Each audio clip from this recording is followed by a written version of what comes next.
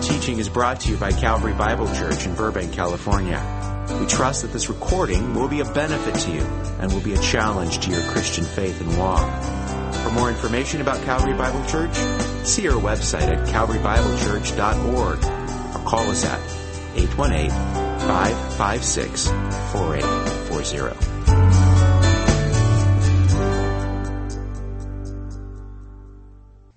Father, again, we thank you for this morning, and just thank you for the, Lord, command you've given us to remember the death, resurrection of your Son, to remember his sacrifice in communion. And Lord, it's so easy at times for our hearts to become cold to that, or just not sensitive or as grateful as we should be. And I thank you, Lord, each month that we have this time set aside to be reminded. Thank you for your sacrifice, Lord Jesus, on our behalf, without which we would have no purpose, not only for being here, but for living.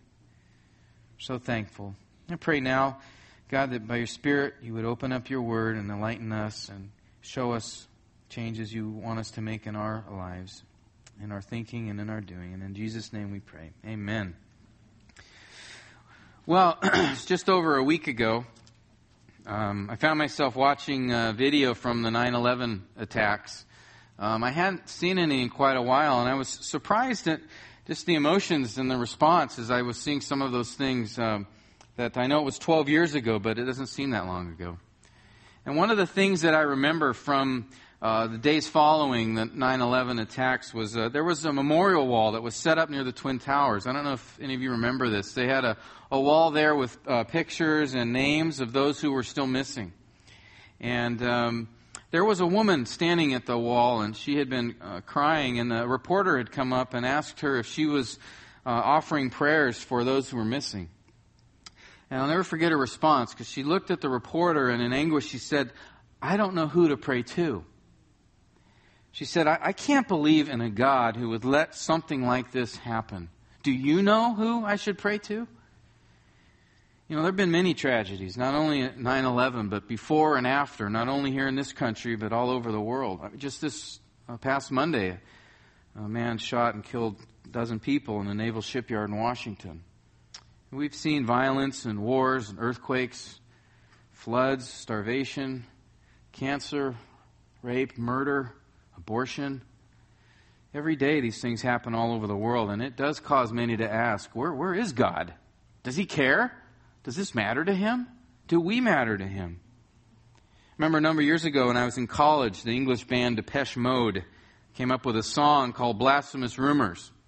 And in the song they described a teenage girl who had tried to commit suicide but was unsuccessful. And then a couple of years later, they write in the song that she found new life in Jesus Christ, only then to be hit by a car and killed, leaving her mother heartbroken. And then they sang this chorus a number of times. I don't want to start any blasphemous rumors, but I think God's got a sick sense of humor. When I die, I expect to find him laughing. Indeed, a blasphemous view of God, but they are not alone in that view. As many look at the tragedies in life and think, life doesn't make any sense. Does God really see? Does he really care? Does he laugh in regards to our tragedies? Is he ignoring us and our pain and our suffering? Have we been duped to believe God is love? Perhaps you've struggled at times with questions like these. Perhaps they're on your heart right now. And so today we're going to look at the book of Jonah, because Jonah has answers to these questions. We're going to be looking in Jonah 4, because again, Jonah is more than a story about a man and a fish. And as we've seen thus far in this prophecy, it's a unique book, because really it's not much of a prophecy. It's more of a narrative, isn't it? In fact, very little prophecy is given. Just one statement in chapter 3, verse 4. And this narrative has had a number of unexpected twists and turns. A prophet who refuses to prophesy. A group of pagan sailors who become worshipers of God. A man surviving in a fish for 3 days and 3 nights. An entire city of unbelieving, idol-worshiping Gentiles turning to God in faith. An unparalleled revival in human history. All of these things happening through the course of this book. And as we've journeyed through this book together, there are many places where it could have cleanly ended. Kind of like those movies now you get on DVD, multiple endings. Really Jonah is one of those. Because if it had ended at chapter 1, it would have been then a story about what the consequences of disobedience, right? Of a prophet who disobeyed God and ran off and then was thrown into the sea. And even in that, God was able to use that disobedience for good. Or the story could have ended at chapter 2. Would have been a wonderful story then of the restoration of a sinning prophet. And how God had taken this one who rebelled and saved him through this fish and then this prayer of thanksgiving and gratitude towards God's salvation. That would have been a good place to end. Or especially in chapter 3, that'd be a wonderful ending, right? Really the God of second chances who gave Jonah a second chance as well as Nineveh. And that he came to Nineveh and Nineveh had this mass revival. But as we look in our Bibles, we see there's more given after chapter 3, isn't there? This book isn't done. The story's not over. And that's really how it should be, because if we think back to the very beginning of this story, there should be a question in the back of our minds nagging us. And that question is, again, I know many of us are familiar with the story, so we know the answer, but pretend you didn't. Pretend you're moving through this account and you didn't have chapter 4.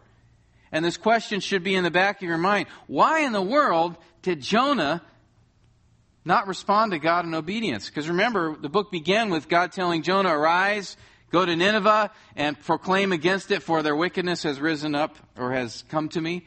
And then what did Jonah do? He arose, right? But he went the other direction, right? He took off. He was getting out of town. And the question should be, why did he do that? Was he afraid? Did he think he would be killed or persecuted? Did he not want to take that long journey because he didn't think there would be any good chance of success? Was Jonah not wanting to go because he thought that it would just be a waste of time, that he would be rejected? Or maybe, he just was done in ministry. This is hard having the life of a prophet. I think I'm going to go do something else. All these are possibilities. We don't know yet till we get to chapter 4. But whatever the issue was, Jonah felt so strongly about it, he was willing to blatantly disobey God, and then not only that, take a much longer, more dangerous journey to get away. Well, the answer to why Jonah did it is found in chapter 4. So please stand with me as I read from God's Word. And we'll begin in chapter 3, verse 10 to get some context.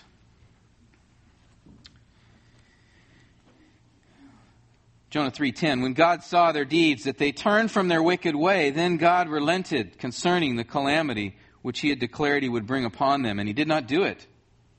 But it greatly displeased Jonah, and he became angry. And he prayed to the Lord and said, please, Yahweh, was not this what I said while I was still in my own country? Therefore, in order to forestall this, I fled to Tarshish, for I knew that you are a gracious and compassionate God, slow to anger and abundant in loving kindness, and one who relents concerning calamity. Therefore now, O Yahweh, please take my life from me, for death is better than life. Yahweh said, do you have good reason to be angry? Well, then Jonah went out from the city and sat east of it. There he made a shelter for himself and sat under it in the shade until he could see what would happen in the city. So the Lord God appointed a plant, and it grew up over Jonah to be a shade over his head and to deliver him from his discomfort. And Jonah was extremely happy about the plant. But God appointed a worm when dawn came the next day, and it attacked the plant, and it withered. It came about when the sun came up that God appointed a scorching east wind, and the sun beat down on Jonah's head so that he became faint and begged with all his soul to die, saying, death is better to me than life. Then God said to Jonah, do you have good reason to be angry about the plant? And he said, I have good reason to be angry, even to death.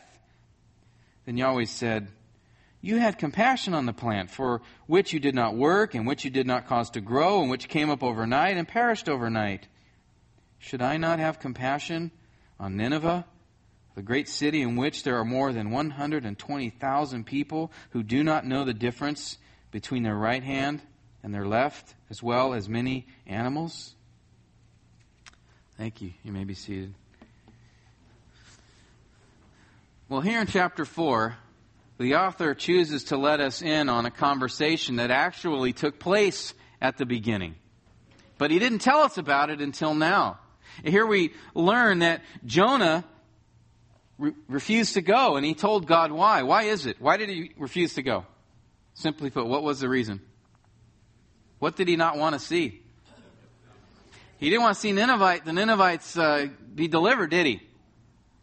He wanted them to be judged. Again, another shock. For what prophet in the world would not want his hearers to respond?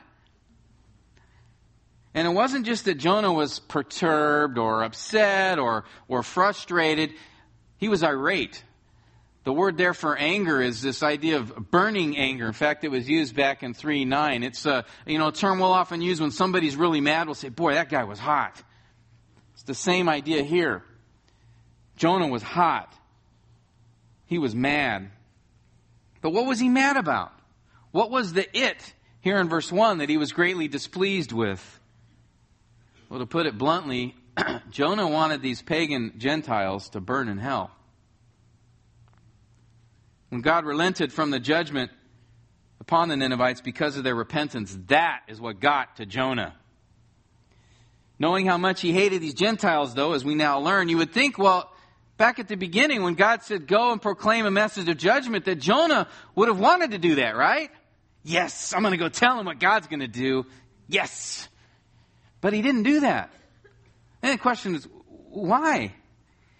You know why? Because Jonah realized God wasn't sending him to give a message of judgment, but a message of warning.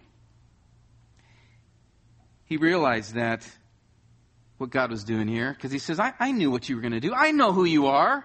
I know your character. I know you're a gracious God, a compassionate God. I know you're a God of second chances, and I don't want those wicked sinners to have a second chance. So I'm not going. In fact, I'm going to run off. I'm not going to be a prophet anymore. In Jonah's complaint here, we really see the theme of the entire book. Because here in 4:2, as he articulates the character of God, he's really providing for us the foundational theme of this whole story. Because that's how the book ends, doesn't it? God drawing attention to his compassion. He said, should I not show compassion upon Nineveh, the great city? And we find here that this book of Jonah was not written for Jonah's sake. It was written for ours. For God wants us to see, through the experiences of this prophet, he wants us to see two things. One is to see the compassion of God, and secondly, to show the compassion of God. We'll look more at Jonah's response on our second point a little bit later and how it applies to us. But first we need to again recognize the theme of this chapter is the compassion of God. Again, it's stated clearly in verse 2, and then also how the chapter ends is focused on God's grace, His compassion, His mercy. Again, you see, Jonah was written not to highlight the prophet Jonah. It was written to highlight God, and especially God's kindness and compassion. Jonah himself, again, declares this theme in Jonah 4:2 and describing him as compassionate, as gracious, as full of loving kindness. And those of us who know our Old Testaments a little bit should know he was quoting from a truth that God gave to Moses way back in Exodus 34. In fact, let's turn there for a minute. I want you to see this account. This happens right after the golden calf incident in Exodus 32. And God, in response to that, in chapter 33, says, you know what, Moses? You're going to go ahead onto the promised land, but I'm not going to go with you because I'm going to wipe these people out. So I'm going to send an angel to go with you. And Moses said, no, Lord, if you don't go, I don't want to go. You have to go with us. And God agreed, said he would go. And it is that moment that Moses, I think, was overcome. You know, this is a man who had a relationship with God, very unique one, where God even says, I speak with him as a person to person, as face to face. And here was a moment where Moses said, I've tasted of you, God, and who you are. I want more. Show me your glory. Show me your majesty, your splendor. Give me a greater picture of you, a greater understanding of you, a more intimate relationship with you. And so God, interestingly enough, in chapter 33, says, okay, I will show you my glory. I will make all my goodness pass by, and I will be gracious on whom be gracious, and compassion on whom I will have compassion. Which I find very interesting, that in response to Moses' request to show God's glory, God focuses attention on these characteristics as a display of His splendor, His goodness, His grace, His compassion. Well, the next morning, God has Moses behind a rock, and then he manifests his presence by passing by Moses, and it is then we read in Exodus 34, verse 5, it says, Yahweh descended in the cloud and stood there with him as he called upon the name of the Lord. Then Yahweh passed by in front of him and proclaimed, Yahweh, Yahweh, a compassionate and gracious God, slow to anger and abounding in loving kindness and truth, who keeps loving kindness for thousands, who forgives iniquity, transgression, and sin. Yet he will be by no means leave the guilty unpunished, visiting the iniquity of fathers on the children and on the grandchildren to the third and fourth generations. It's really an amazing statement, again, given by God himself. It's his autobiographical summary of a man who had asked to see his majesty and splendor. And notice the first thing he declares about himself is what? He's a God of compassion. He is compassionate. It's a Hebrew word, wachum, which has the idea of showing tender mercy, pitying one in a helpless condition. And what's interesting is when that word is used in the singular form, it's actually a reference to the womb.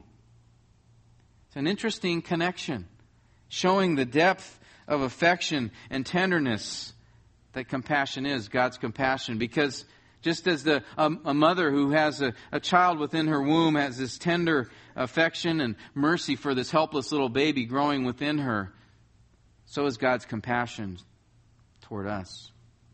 God then says he is gracious, a word we get the name Hannah from. It's to show kindness, to be generous, to grant someone favor. And particularly we need to remember to grant someone favor who doesn't deserve it. It's definitely the case with the Lord. It's to be kind to someone who has not earned that kindness. And God then adds to compassionate and gracious. He says he's slow to anger. I love this expression. It's literally long of nostrils. That's the literal expression, because in the Hebrew mindset, different emotions were connected to different parts of the body. To obey was the idea connected to hearing. Or when talking about compassion had a connection as well to the bowels. And here, nostrils is because anger was connected to the nose. Now, why do you think they'd make that connection? What is it? Sometimes when you're angry, you'll, right? Then you're ready to pop.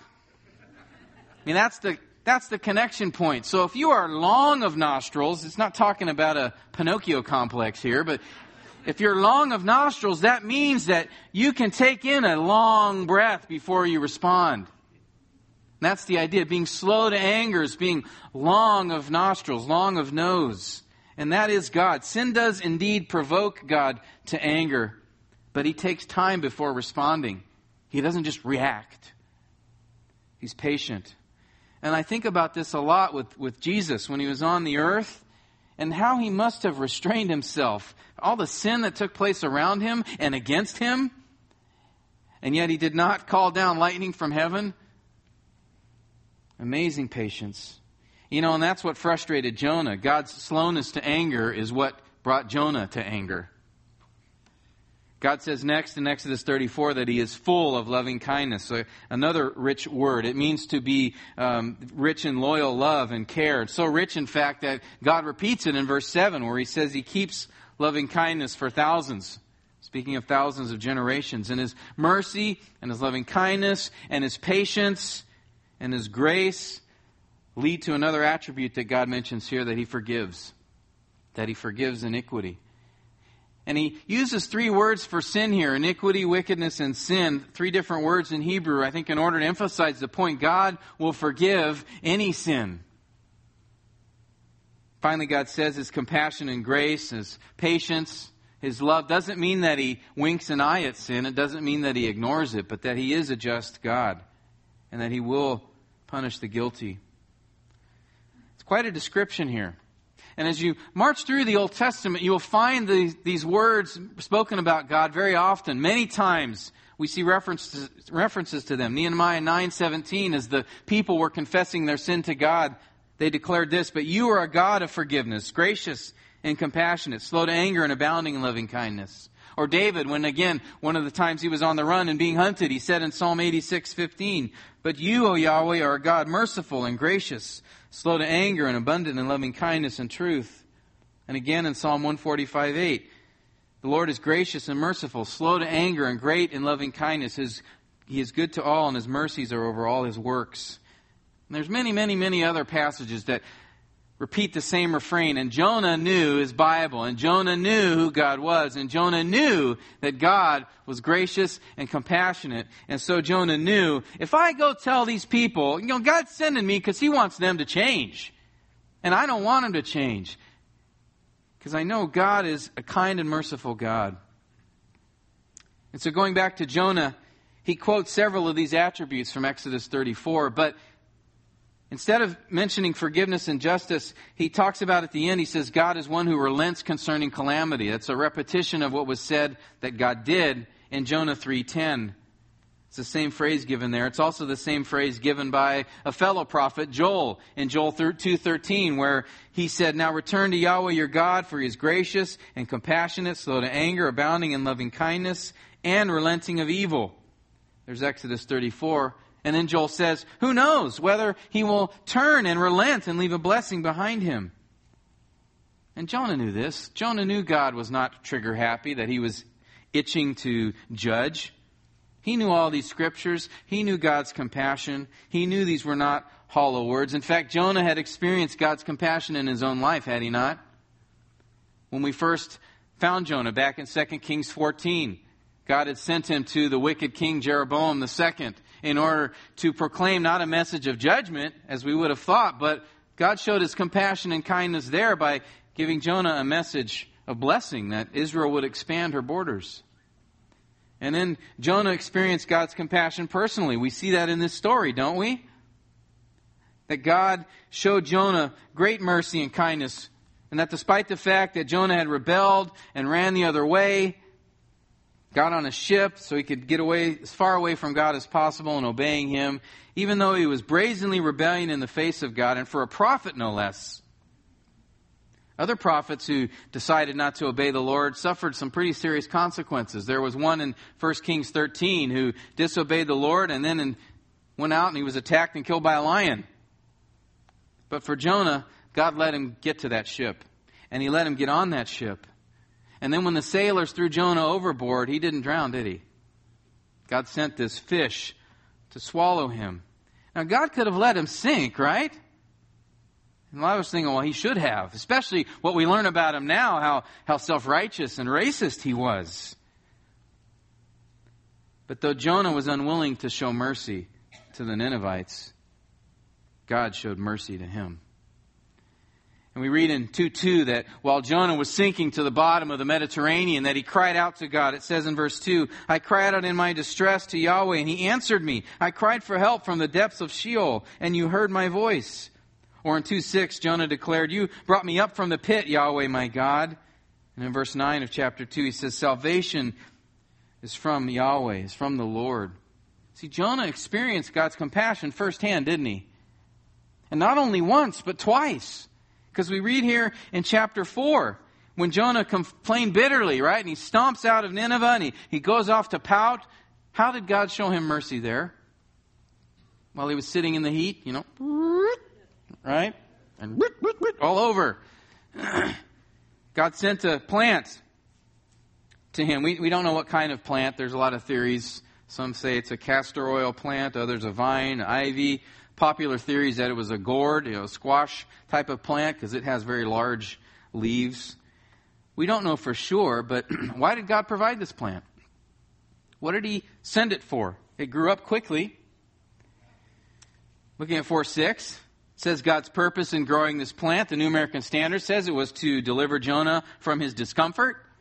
NIV says to ease his discomfort. The ESV says to save him from his discomfort. It's important to note something here, though, from the Hebrew text. That word for deliver, more common word is Yeshua, or where do we get Yeshua from? Savior. But the author didn't use that word.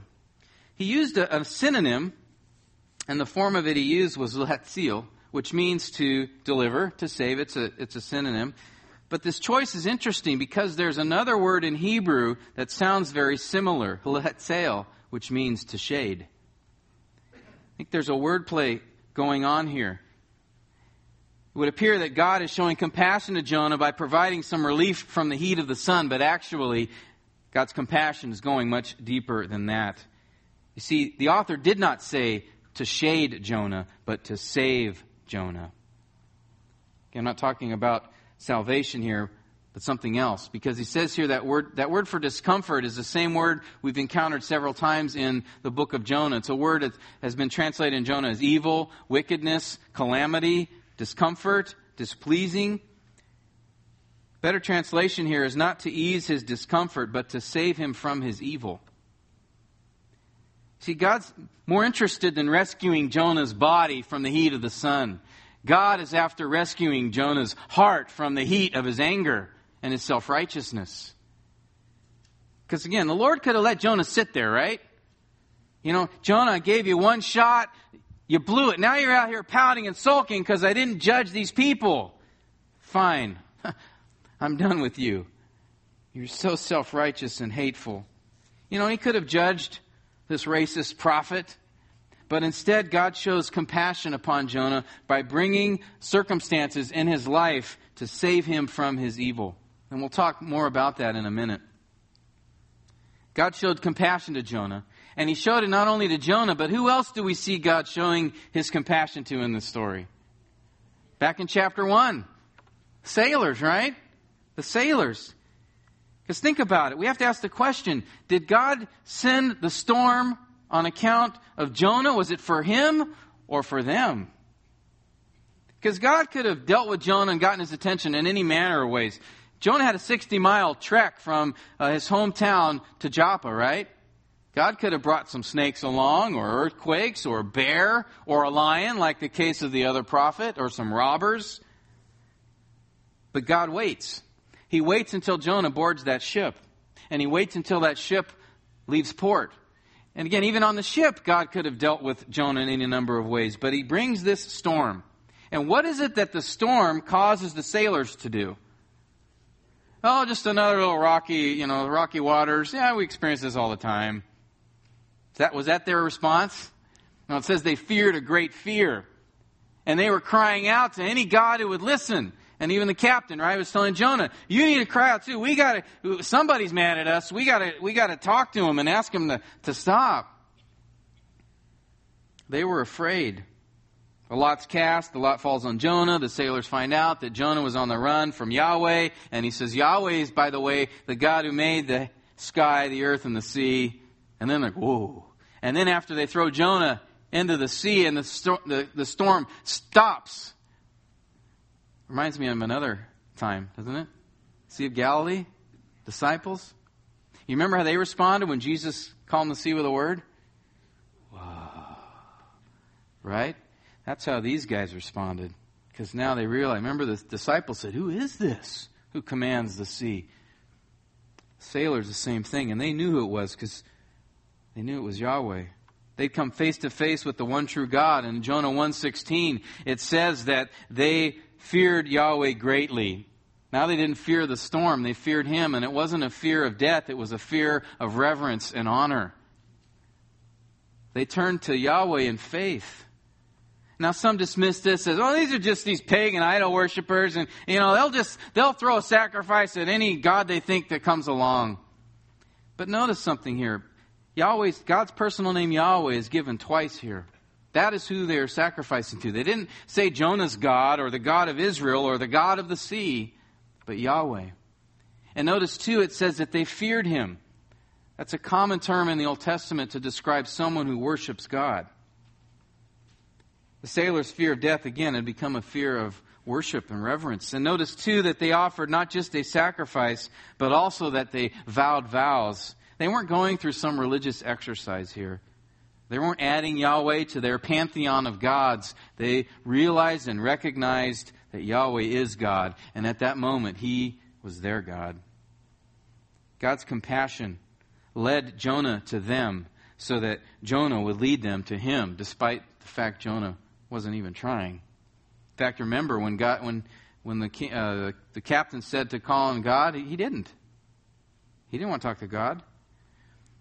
Again, God's compassion wasn't just limited to Jonah. It wasn't just limited to these sailors. We also see it in chapter 3, don't we? The Ninevites. the Ninevites. God, again, He could have let those people go on in their idol worship of, fish gods and fish goddesses and all the things they were, their violence, their wickedness, their evil. God could have let them go on in that and die in hopelessness and despair and face an eternity of torment. And they were indeed in a hopeless condition. In fact, it's interesting. I mentioned last week they found the ancient city of Nineveh, at least the one that existed about 70 years after Jonah. And in the archaeological digs there, they found a library. It's named the Library of Ashurbanipal. He's the last ruler of Assyria. And in that library were over 2,000 tablets. And one of the tablets was the Epic of Gilgamesh, some of you may have heard of. Another was the Enuma Elish creation story, very famous creation account from the ancient Near Eastern times. And among those tablets, there was a prayer that was found. It's entitled A Prayer to Every God. I want to read a few lines from that prayer to you, just to show you from their own lips the state, their spiritual condition, and what they were going through. This person writes in this prayer, "May the God who is not known be quieted towards me. May the goddess who is not known be quieted towards me. May the God whom I know or do not know be quieted towards me. May the goddess whom I know or do not know be quieted towards me. O God whom I know or do not know, my transgressions are great. Many are my sins. O goddess whom I know or do not know, my transgressions are many. Great are my sins. The transgressions which I have committed, indeed I do not know. The sin which I have done, indeed I do not know. The God whom I know or do not know has oppressed me. The goddess whom I know or do not know has placed suffering upon me. Although I'm constantly looking for help, no one takes me by the hand. When they weep, they do not come to my side. I utter laments, but no one hears me.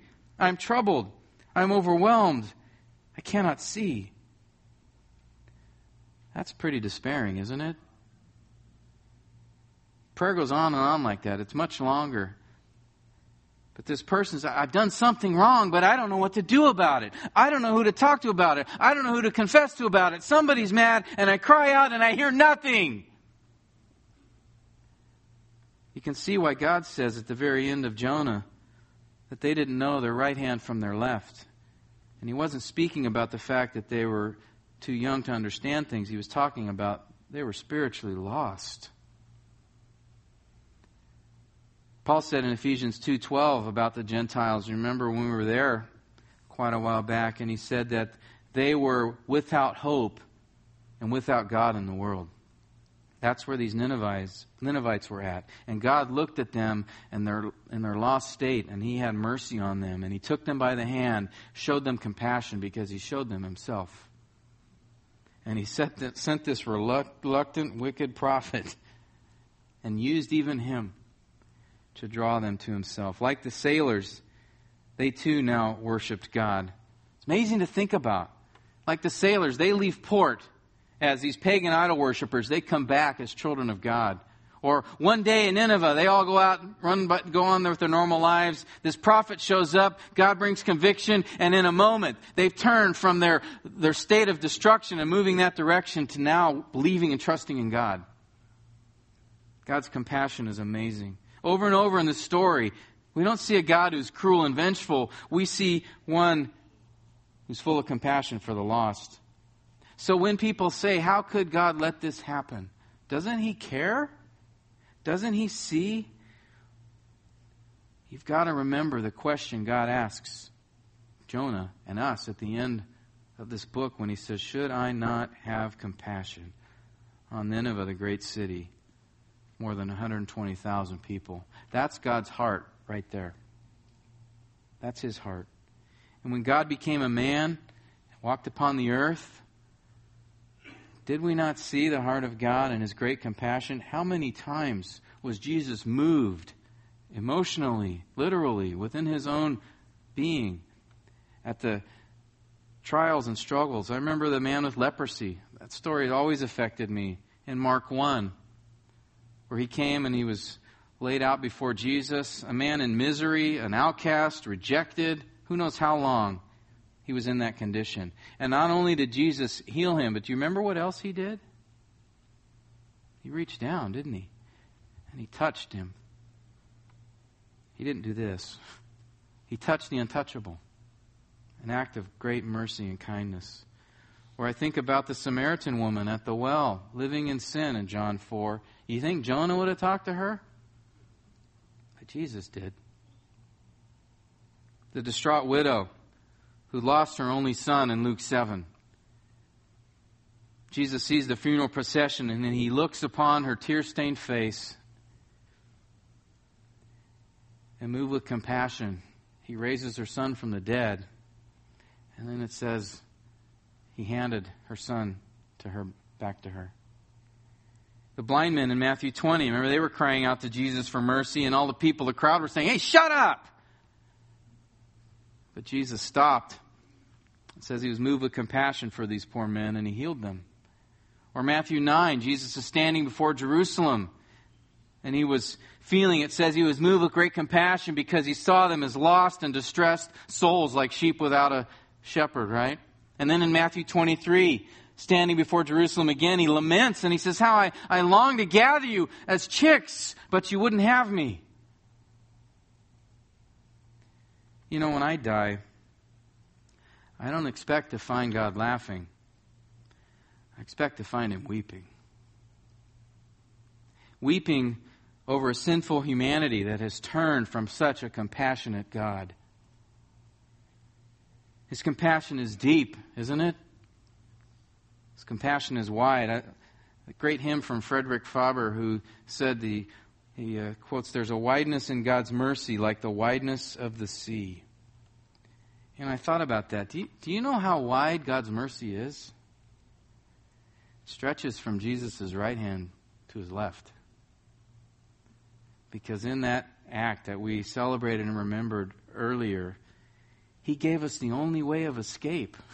The only way of escape from the awful path that we were on. Just like those Ninevites, hopeless and despairing on their way to destruction.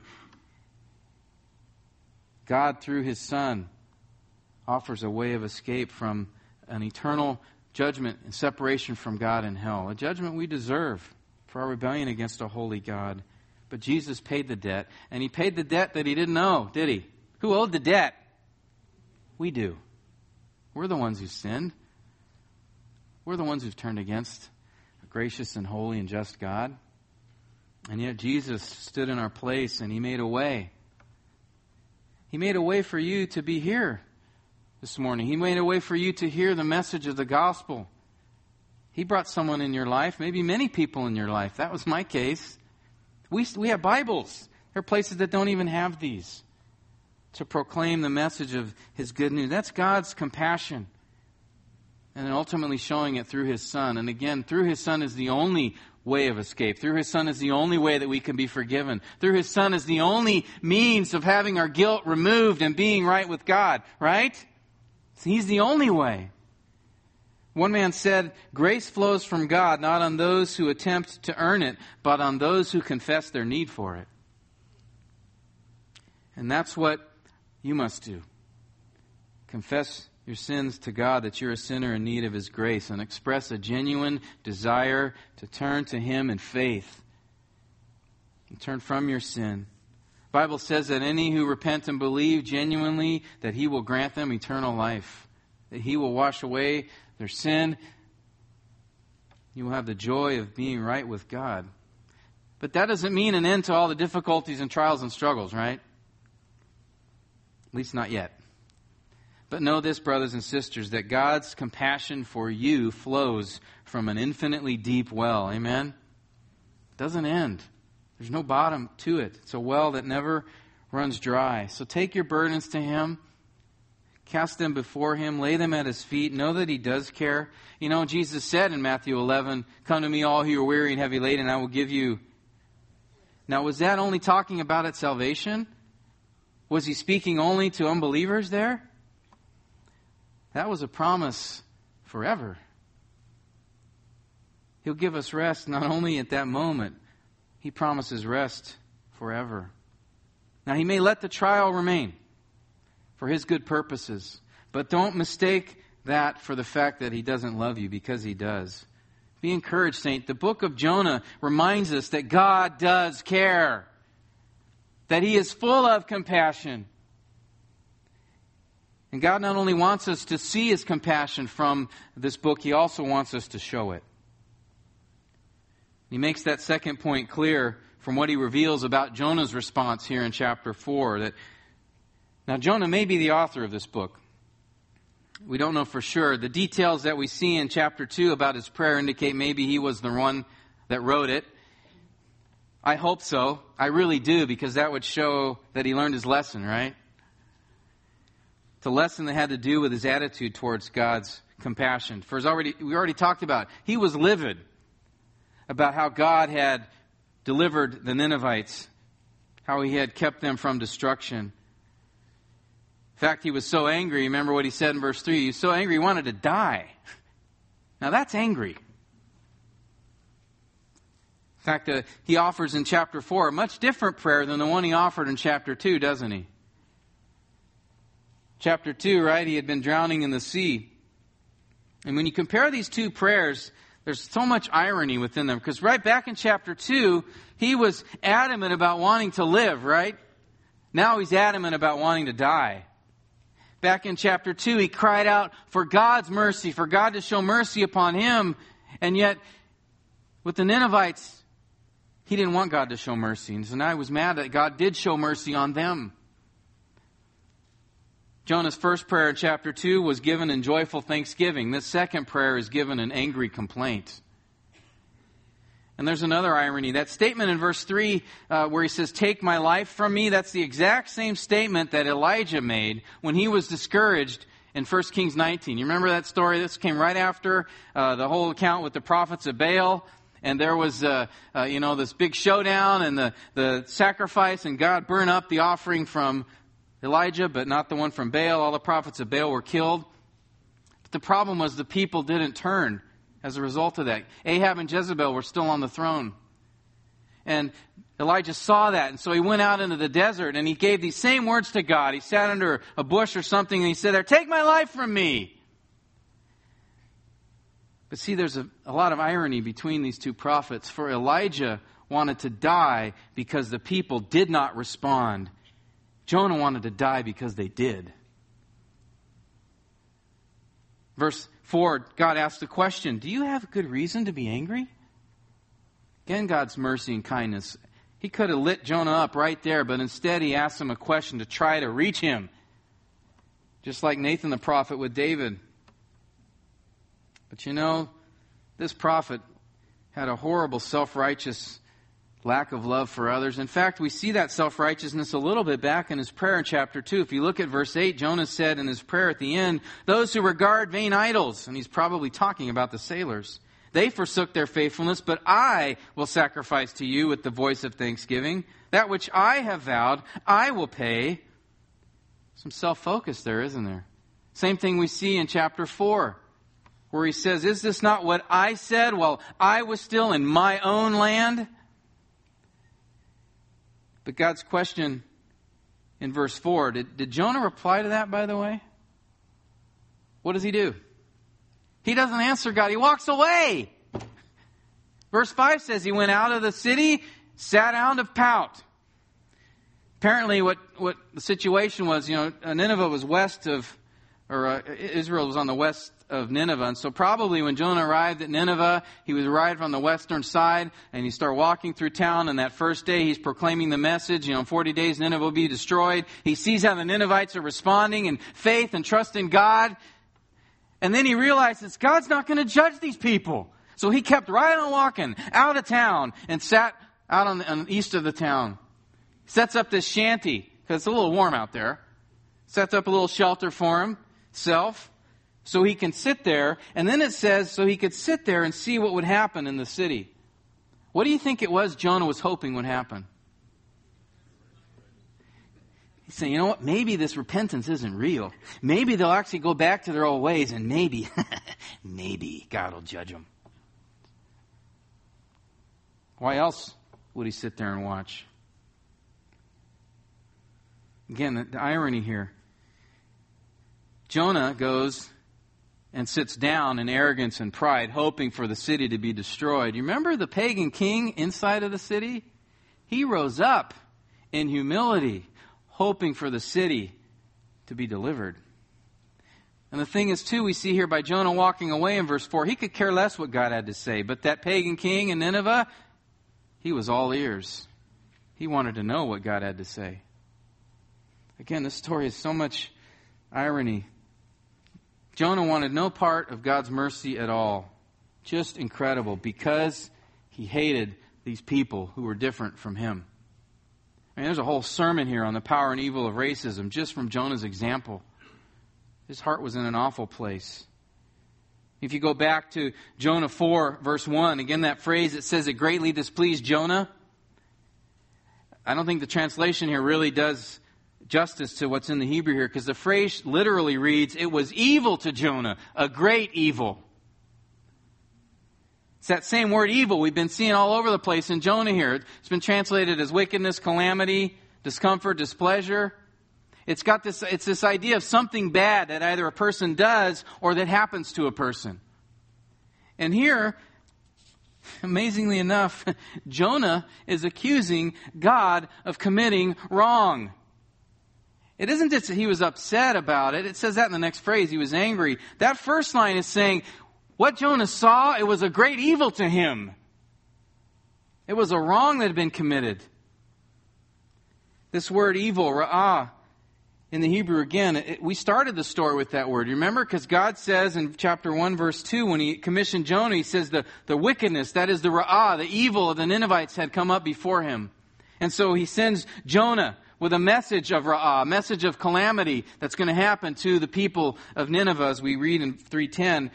But what did the Ninevites do? They turned from their ra'ah, from their wickedness, it says in 3:8. And so God relented from his ra'ah.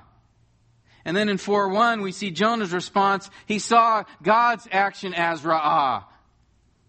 And so in verse 6 of chapter 4, it says that God brings his plant to deliver Jonah, to save him from his ra'ah, his evil, his attitude, his self-righteous heart.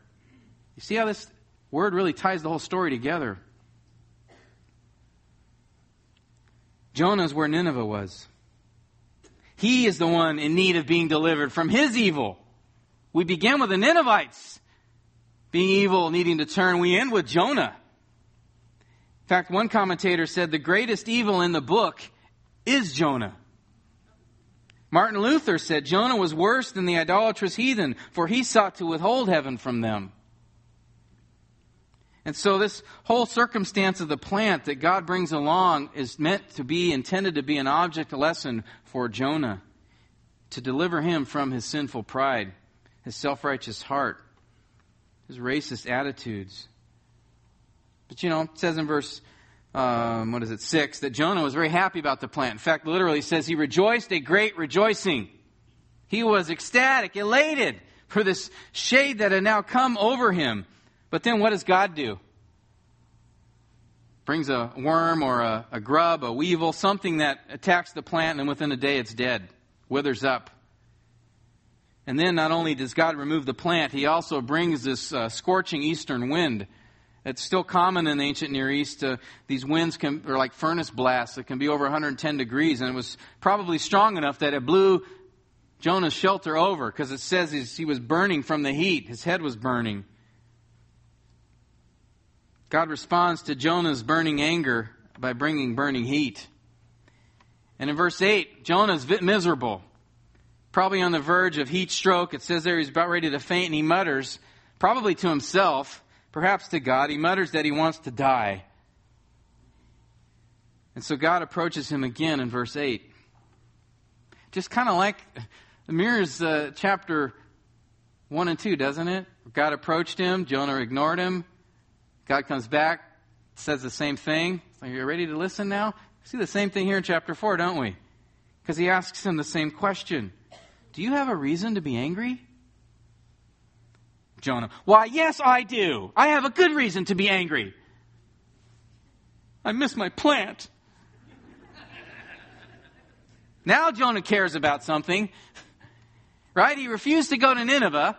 But he could care because he didn't care if the people there perished. He refused to call on God in the ship because he didn't care if the sailors perished. But now that his plant is dead, he gets upset because his plant has perished. Everyone else in the story is concerned about people, right? The sailors were concerned about themselves. The people of Nineveh, God. But Jonah was only concerned about a plant. And why was that?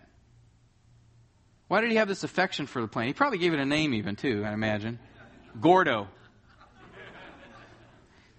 Thanks for laughing. I just thought of that one. Anyway, Gordo dies. Now he's bothered by it, right? Why? Plants don't usually make pets, do they? No, it's because of what this plant was doing for him. Because what he was getting out of this vegetation. Jonah is like many of those in the parables that Jesus gave. He's the Pharisee in the temple in Luke 18 who was looking with disdain at the tax gatherer next to him. He says, I'm glad I'm not like this guy over here. I give my offerings and tithes. I'm a great guy. That's Jonah. Jonah's the servant in Matthew 18. Remember the one who was forgiven this really unforgivable debt? It was unpayable. It was huge and massive. And the master forgives that servant. And then he goes out and beats a fellow servant for the money that he owed him. That's Jonah. Jonah's the Levite and the priest in the parable of the Good Samaritan. You remember those two who walked by the man who was left for dead after being beaten by robbers? Jonah's the laborer in the field in Matthew 20 who worked the whole day for a fair wage and then was angry with the owner for giving the same amount of money to somebody who worked less. Jonah's the older brother of the prodigal son who despised his father for showing mercy on his brother. So God says to him, you cared about this temporary plant, a plant that you didn't put the seed there, you didn't nurture it, you didn't cause it to grow, but it met your needs, so you cared about it. Should I not care about this massive city of more than 120,000 people who are lost and headed for eternal destruction? People whom I made in my image. And then the story ends. It ends with that question. Why is that? Have you ever thought about that? Wait a minute. What did Jonah say? What did he do? Did he repent? Did he learn his lesson? What happened? Now we see the purpose of this amazing little book. For the story has been building up to this last verse, to that very question. Everything that has happened, everything that the author has written has led us down a path, and he set us up. He set us up. No response is given to God's question because the question isn't aimed at Jonah. Ultimately, it's aimed at us, the readers of this story. This story wasn't recorded so that we would know how Jonah answers, but how we answer. Masterfully written. The author flipped it on us because he intends for the reader, he intends for you to evaluate your own heart. God's saying here to us, I have compassion for lost souls. How about you? Luke 6:36, Jesus said, be merciful, for your heavenly Father is merciful. God has shown you mercy so that you would show others mercy. And as we read through this book, especially in chapter 4, man, we can get into bashing this prophet. And we should. He was a bad guy. This was bad. His whole attitude here was ra'ah. Was evil. But we can sometimes get so caught up in criticizing him and focusing our attention on him, we don't look at ourselves. It's kind of like the attitude, I'm glad my husband's here to hear this sermon, or glad my wife's here to hear this. Instead of, I'm glad I'm hearing this. We need to look at ourselves. For, when I treat someone else with contempt because they are different than me, I am like Jonah. When I turn a blind eye to the many needs around me, I'm like Jonah.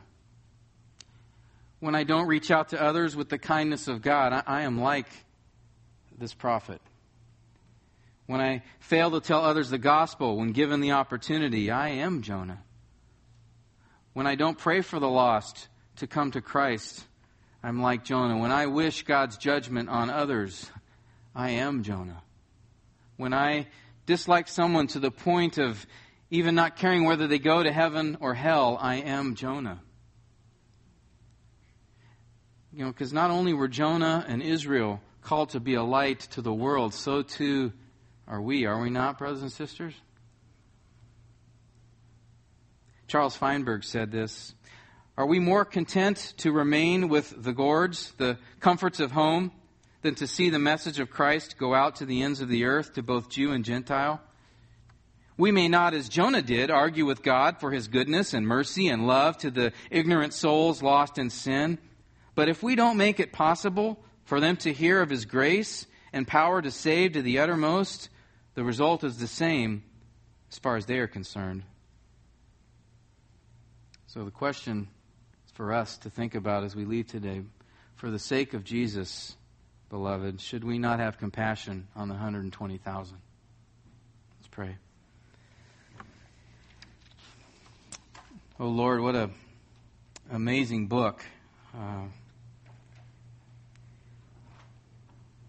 Lord, I know I've been convicted greatly this week in many ways that I do not show the care and concern and compassion as you do for others. I pray, God, that you would work on our hearts, that, Lord, you would move in us. I pray especially, Lord, for those who may be part of the 120,000, Father, who don't know you. But Father, I pray that they would see through this story your wonderful compassion, your willingness to forgive, your desire to forgive. If they would but turn in faith and trust in you and turn from their sin and place their trust in Jesus, who died for them. I pray, God, you would move in their hearts. I pray you would move, Lord, in we whom you have shown your grace upon, that you have forgiven, that, Lord, you would move us to be, Lord, those who care about the lost, who care about one another. God, encourage us that, Lord, it's hard to see the things we see in life, to experience the tragedies and the struggles. Lord, it's hard at times to see your compassion in that. And I pray you would help us, God. Remind us of Jonah's story. Remind us of, Lord, Jesus and all the ways that he showed your compassion. I pray, God, that you would grant us that conviction that you do care. Lord, that we may be encouraged in those dark hours in our lives.